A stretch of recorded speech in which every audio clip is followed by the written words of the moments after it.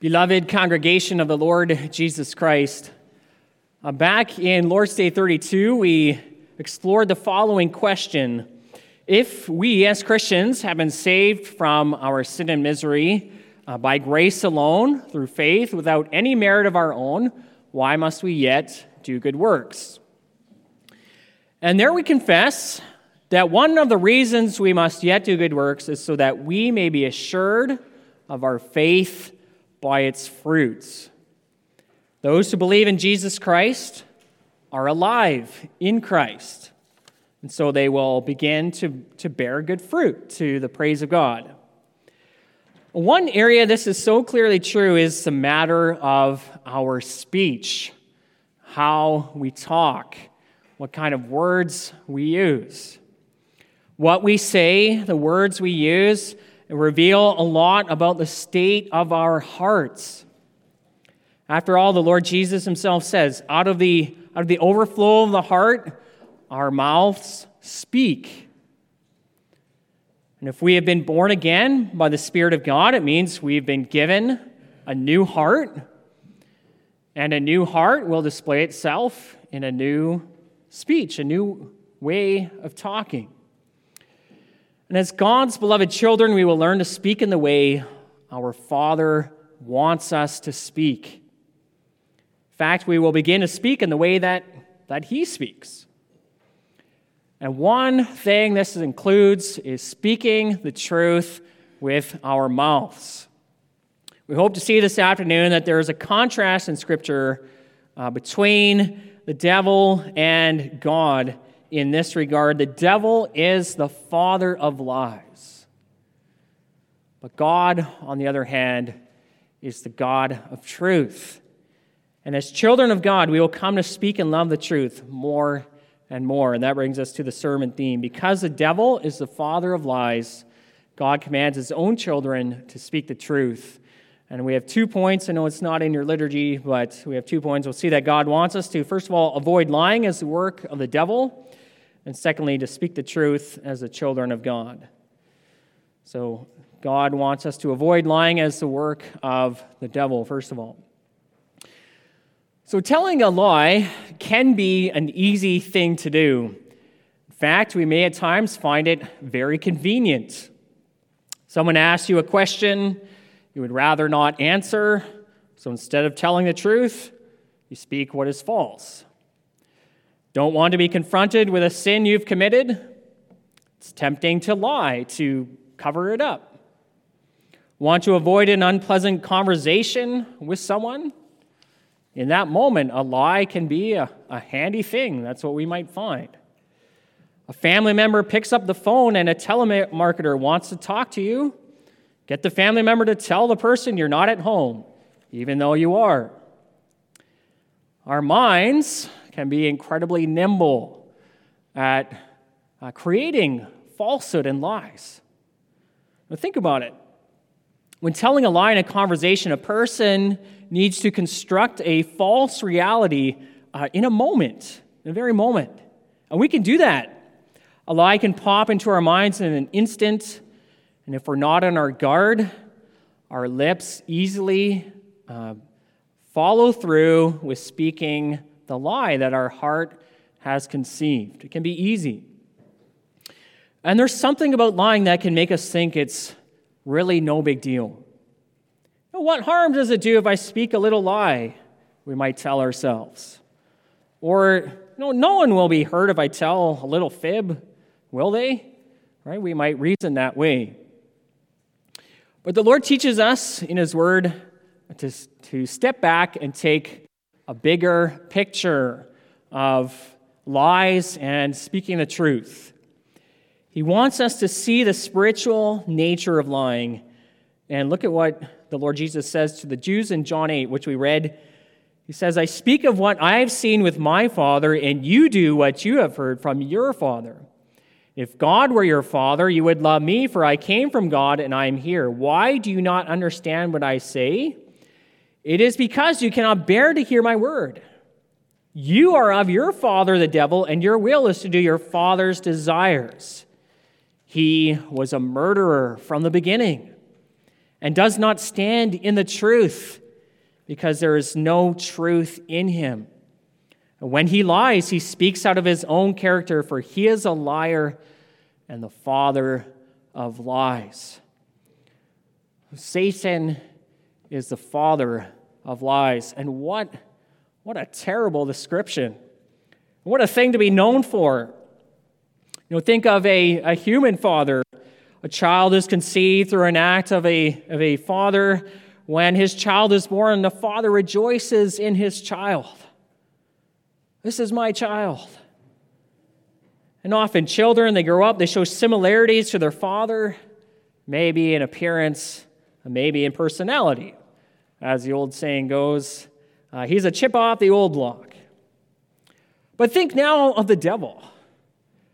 It says he's the father of lies.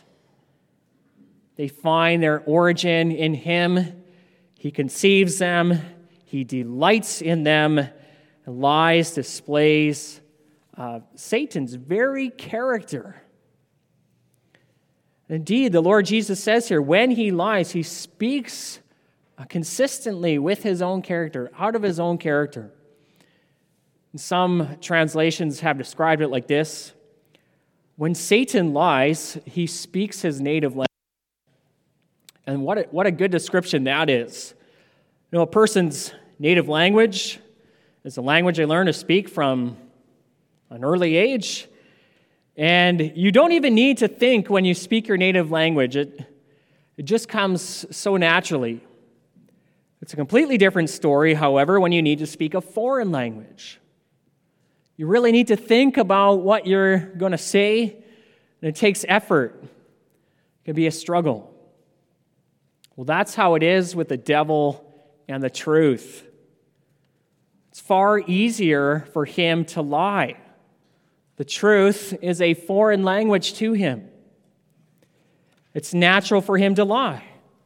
It's the way he desires to speak. He really only speaks the truth when it's convenient to him.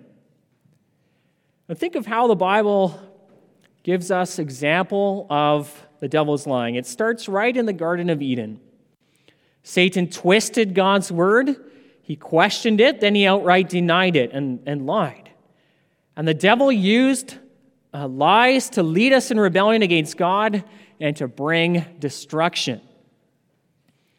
He tried the same strategy when he was tempting the Lord Jesus in the wilderness. He twisted God's word, misapplied the scriptures, and outright lied to cause Jesus to fall. Thankfully, the Lord withstood the temptation. But this is Satan's aim with lying. He uses lies for his own gain. He wants to cause further rebellion against God.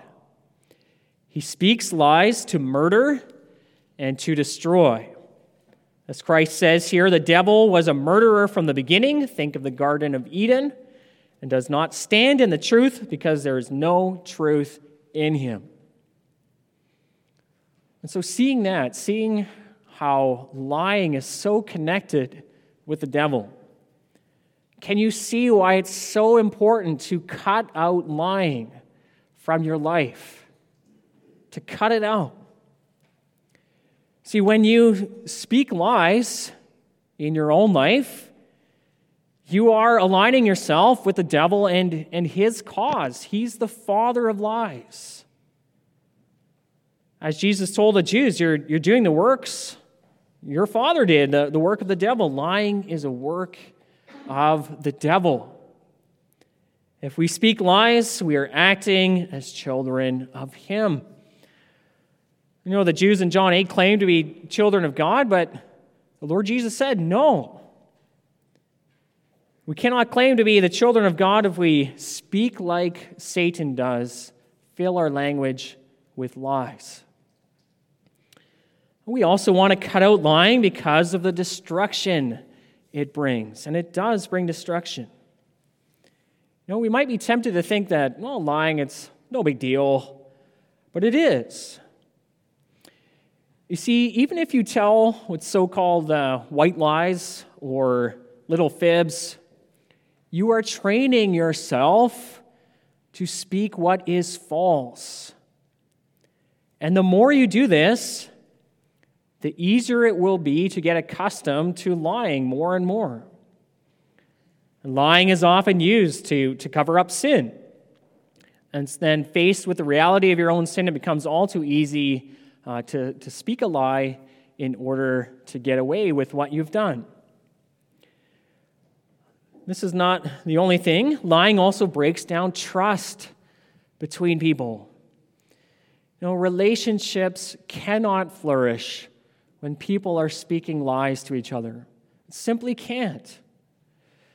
If you're unsure if someone is telling you the truth, how can you fully trust that person? You can't. And this then only leads to a damaged relationship. In John 8, the Lord Jesus adds one more reason to cut out lying from our lives. He told the Jews, "Why do you not understand what I say? It is because you cannot bear to hear my word." And then a few verses later he says, "Because I tell the truth, you do not believe me. Whoever is of God hears the words of God. The reason you do not hear them is that you are not of God." If our pattern of speaking is filled with lies, how are we going to recognize and accept the truth?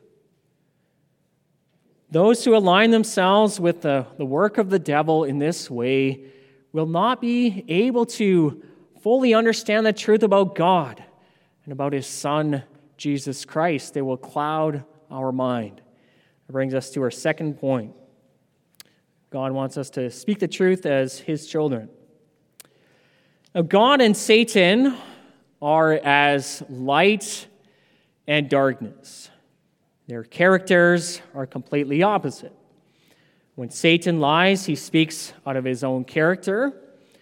However, when God speaks the truth, he speaks according to his character. Titus 1 verse 2 plainly states, God never lies. Hebrews 6 is even stronger when it affirms it is impossible for God to lie. That's why the Lord Jesus confesses in John 17 as he prays to the Father, "Your word is truth." Now, because he is God's eternal Son, the same things can be equally applied to our Lord Jesus Christ. And this is a theme throughout the Gospel of John. He came to make the Father known. Take, for example, John 1, verse 18, the introduction to this book. "No one has ever seen God, but the only God who is at the Father's side, that is the Son, He has made Him known." Then in John 5, the Lord Jesus says, "Truly, truly, I say to you, the Son can do nothing of His own accord, but only what He sees the Father doing. For whatever the Father does, the Son likewise does." And this is why Christ told Philip in John 14, "Whoever has seen me has seen the Father." And this means that Jesus likewise speaks the truth, as God the Father always speaks the truth. This is why Christ could state about himself in John 7, "The one who seeks the glory of him who sent me is true, and in him there is nothing false," referring to himself. This is why Christ told his disciples in John 14, "I am the way, the truth, and the life. No one comes to the Father except through me." See, Jesus Christ embodied the truth. He lived according to the truth always, and he always spoke the truth. And so Christ told Pilate in John 18, "For this purpose I have come into the world, to bear witness to the truth. And everyone who is of the truth listens to my voice." The good news is that this makes our Lord Jesus entirely trustworthy.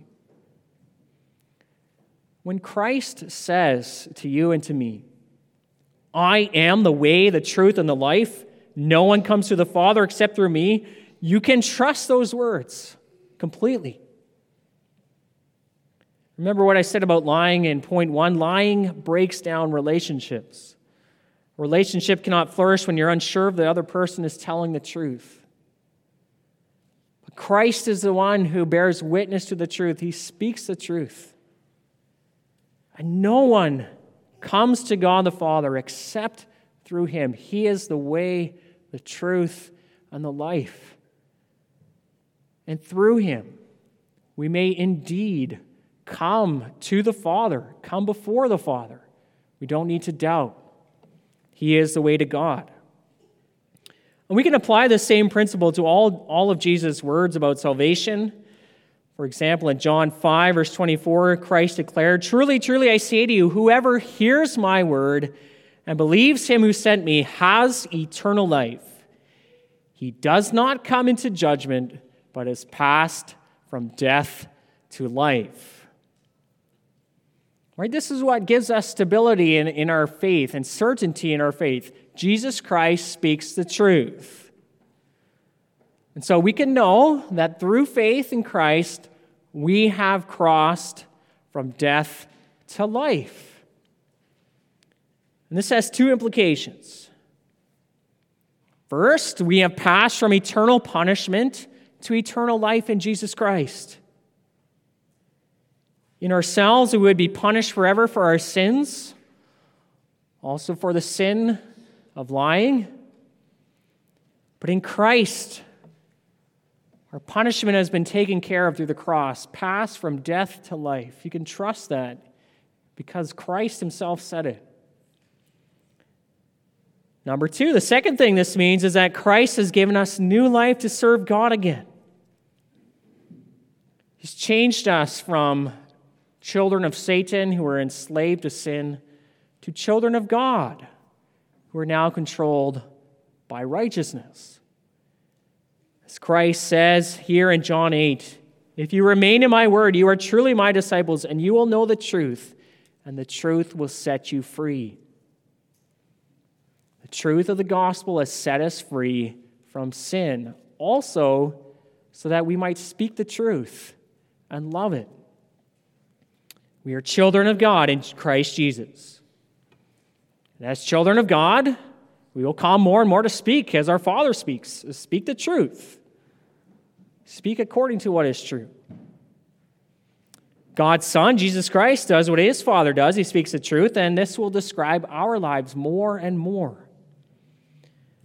So as children of God, the God of truth, let us commit ourselves in our hearts and our minds to speaking the truth. And it's true. There can be a cost to speaking the truth. And that's why lying can be so tempting. Right? Lying can be convenient, but speaking the truth can be costly. It might mean fessing up to sins you've committed. It might mean being ostracized and attacked for standing with the truth, even if it's unpopular. Just think of the Lord Jesus.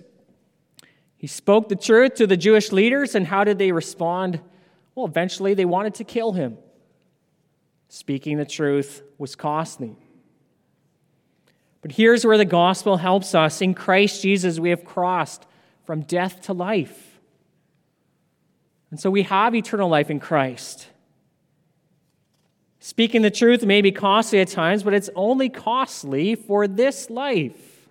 You might only lose things in this life. But it's okay because we have eternal life. In the long run, speaking lies and embracing lies is far more costly. Speaking lies damages relationships, promotes more sin, clouds our understanding of the truth. But not only that, but speaking lies without repenting lands someone outside of the kingdom of heaven. In Revelation 22, verse 14, we hear this proclamation. Blessed are those who wash their robes, so that they may have the right to the tree of life, and that they may enter the city by its gates. But outside the city are the dogs, and sorcerers, and the sexually immoral, and murderers, and idolaters, and everyone who loves and practices falsehood.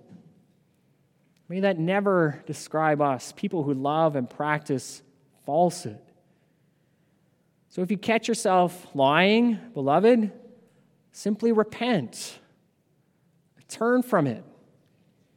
Turn to Jesus Christ. Be washed in the blood of Christ from all of your sins. And then in that light, commit yourself to speaking the truth as Christ is the truth. It's important for us as children of God. Now, all throughout this sermon so far, I've spoken pretty strongly against lying. There's a good reason for that, given how Christ speaks in John 8 about the devil as the father of lies. But this might also raise some questions in our minds. Does all this mean Christians are never permitted to speak a lie? You can think of some difficult situations where we might feel almost forced to lie, it feels. I think of situations some Christians faced in Europe during World War II, for example. In that time, Hitler was determined to exterminate all the Jews. And as a result, many people hid Jews in their homes to prevent the Nazis from sending them to the concentration camps where they would surely be killed. What do you do when the Nazis come knocking on your door and ask you point blank, do you have Jews in your home? Is it okay to save or to lie in order to save their lives? If you don't, those Jews are very likely, almost 100% certain, going to be murdered. What do you do? Now, Christians have answered that question in different ways throughout history. Augustine, for example, argued that even in those situations, Christians are not permitted to lie. Jesus' strong words in John 8 seem to align with that position. Others, however, said, yes, it's okay to lie in those moments. This included some of the leaders in the Reformed churches in Europe during World War II, and they instructed their congregations that way. Now, there are some events recorded in Scripture related to this matter. One of them is found in Joshua 2, when Rahab hid the Israelite spies and lied to the men of Jericho about it. Another one is found in our reading from Exodus 1. Pharaoh commanded the Hebrew midwives to kill the Israelite baby boys when they were born. Exodus 1 says the midwives feared the Lord, and so they refused to do it. They did not obey Pharaoh's command. And when Pharaoh summoned the midwives, they lied to him to cover their actions. Now, we need to be clear that these texts don't say explicitly that what these women did is okay. However, they certainly do move in that direction. Rahab and the Hebrew midwives are never rebuked for those specific lies. In fact, it seems quite the opposite from those passages. Rahab is commended in James 2 as someone who put faith into action by hiding the spies. In Exodus 1, the Lord even rewarded the midwives because they feared God. Now, those who say we still shouldn't lie even in these situations point out some important details. First, Exodus 1 states that the Hebrew midwives' fear of the Lord caused them to spare the baby boys regardless of Pharaoh's command. And it said this before they told the lie to Pharaoh, so this is not necessarily applied to their lying. The same can be said for comments about Rahab in James 2. She is commended for hiding the spies, but here her lying is not necessarily included in that commendation. Now, in response to those arguments, I would like to say a couple of things. Exodus 1 says that God rewarded the midwives with their own families because they feared him. And this reward came to them after they lied to Pharaoh. And if their lying in this specific matter really was a work of the devil, it would be hard to continue to describe them as fearing the Lord even after they spoke this lie to Pharaoh. And with Rahab, it appears very much that her hiding the Israelite spies included her lying to the men of Jericho. After all, it was her lying that allowed her to continue to hide them. So what do we do in this? How do we move forward with these questions? Well, in addition to all that I've said, I want to point out one important truth about Satan and lying. And Christ refers to this in our reading from John 8. There, Jesus said to the Jews, "You are of your father, the devil, and your will is to do your father's desires. He was a murderer from the beginning and does not stand in the truth because there's no truth in him." So notice how Christ connects the devil to both lying and murder. In fact, the reason Satan lies so much is so that he can kill and destroy. Think of this in connection with the fall into sin at the beginning of the world. The Lord Jesus says Satan was a murderer from the beginning. He's referring to the Garden of Eden and Adam and Eve.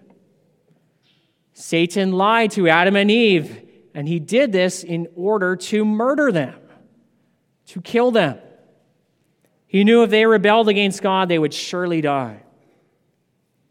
And throughout Scripture, we can see this connection further. Jezebel produced false witnesses to lie about Naboth in order to have him murdered. The Jewish leaders gave false testimony about Jesus in order to have him put to death and murdered. There's a pattern here. Satan promotes lying in order to kill and destroy. Pretty much all lying has that same effect, that it leads to the destruction of life, and that's why we avoid it. But that being the case, when people like the Hebrew midwives lied to prevent the murder of the baby boys, and Rahab lied in order to prevent the murder of the Israelite spies, they are working completely at odds with the design and desire of the devil. And this holds true for those who lied about hiding Jews in their homes during World War II. Thus, I believe Scripture is teaching us that in these limited circumstances, Christians are permitted to lie in order to prevent the murder of innocent people. And who knows, maybe one day we will be facing a situation like that. You never know. But with that said, we must never take such things lightly. This does not give us the go-ahead to start speaking all kinds of lies. Scripture makes that quite clear. The exception does not become the rule. Instead, as children of our Heavenly Father, we aim always to speak the truth for God's glory and our neighbor's good. Amen.